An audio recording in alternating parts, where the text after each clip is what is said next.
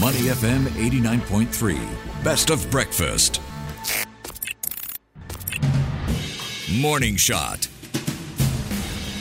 Welcome to Morning Shot. I'm Audrey Seek. Today we're talking about the right to repair. Some of you might be old enough to remember the days when you can easily swap out a dud battery on your phone. But nowadays, from smartphones to microwaves, repairing any electronic device can easily cost more than buying a new one. And that's because companies make it hard for technicians to get inside their products, source parts, or update software. And after long resisting calls from campaign groups for this, quote, right to repair gadgets, some big manufacturers are starting to change their tune.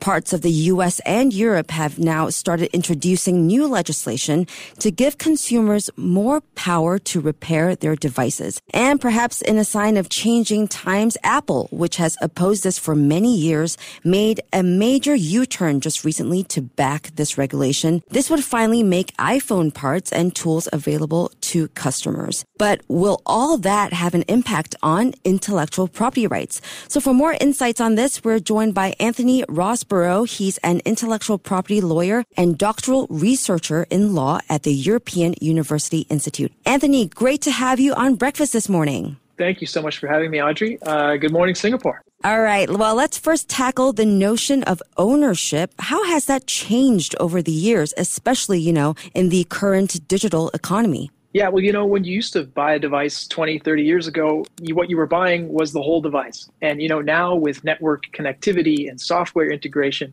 so much of what you're buying is not actually in the physical device, right? Mm-hmm. It's just a platform to connect to something much bigger. Think of streaming music, for example. And so what that's changed is it's created a lot of uncertainty in terms of what it is you're buying and what you own at the end of the day when you have a device. That's a great point. We've also seen some difficulties that consumers and independent repair shops have been dealing with. There are issues of limited access to information and tools and even parts. So are you able to tell us how wide-ranging these challenges are? Yeah, this ranges from everything, like you mentioned, consumer electronics, but it includes things like medical devices in hospitals. It includes agricultural equipment on farms. It includes cars. Automotive technicians also have these difficulties. And so it's sector specific in terms of the types of challenges that are faced. But, one example in consumer electronics is, believe it or not, trademark law sometimes comes into conflict here because you have folks importing refurbished parts that bear a trademarked logo on them, and then they're blocked at the border and discarded. Or, you have computer software that the device uses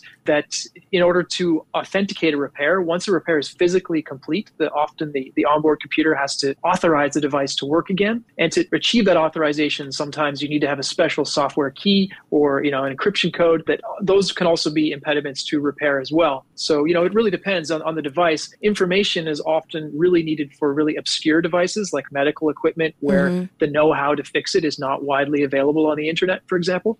So it really depends on the device, but it's really wide-ranging across all kinds of different devices and all kinds of different IP rights. Yeah, we didn't even think about that. We've been focusing so much on phones that we forget to think about the other sectors that this is affecting. So let's approach this from a legal perspective now. What are the key arguments being made by manufacturers in defense of, limiting repair options, particularly surrounding the protection of IP? How much bite do these arguments hold as well? Well, they hold different bite for different folks depending on, where you sit in this whole, in terms of what sort of stakeholder you are in this equation. But often manufacturers will contest that allowing broader access to repair will put public health at safety, right? So if you can have people repairing devices that could be dangerous, you often hear this argument that will cause, create liability concerns for the manufacturers. You also hear, cybersecurity is another reason why we shouldn't allow more wide access to repair, because things like your personal data could be more easily disclosed. So we hear those types of arguments. And sometimes we just hear the classic, we don't want to, allow access to our intellectual property that we've worked so hard to develop, that we don't want to share with others. Thinking about it even harder now, might the right to repair potentially actually backfire on us consumers, in the form of maybe higher prices, lower quality devices maybe, and less innovation? Well, it depends how we go about, realizing upon this right to repair. If the goal is to pass legislation that mandates that manufacturers manufacturers provide access to these things, then, that could be up to the manufacturers is to set higher prices. But if we take another point of view and say, well, we should really go towards the IP and make sure that manufacturers can't really rely on their IP protections to prevent repair, then that kind of, takes the fulcrum out of the equation in terms of raising prices. And it allows broader access to repair regardless really of what the manufacturers are obligated to provide. So it depends on how we look at it. Is it just something that is a negative right? In other words, no one can prevent me from repairing something? Or is it a positive right? Like, is it something forced upon manufacturers that they have to do something? And obviously with the latter point of view, you could see a greater likelihood that prices will increase. But, when you look in Europe,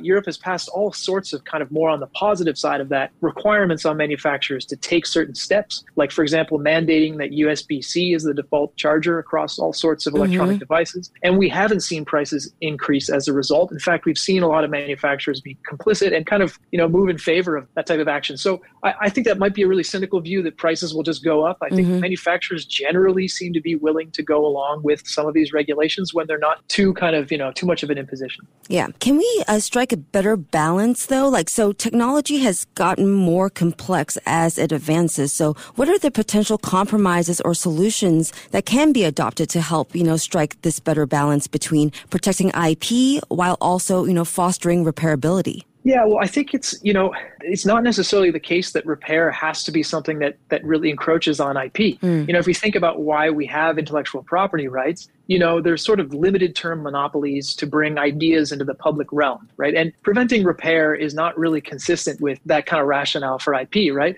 It's kind of using IP like a censoring mechanism, like preventing us from being able to share ideas and technique and know-how. That's not really why we have intellectual property. So in terms of a balance, I think that, we shouldn't look at these two things as so much being in conflict as they seem to be. Yeah.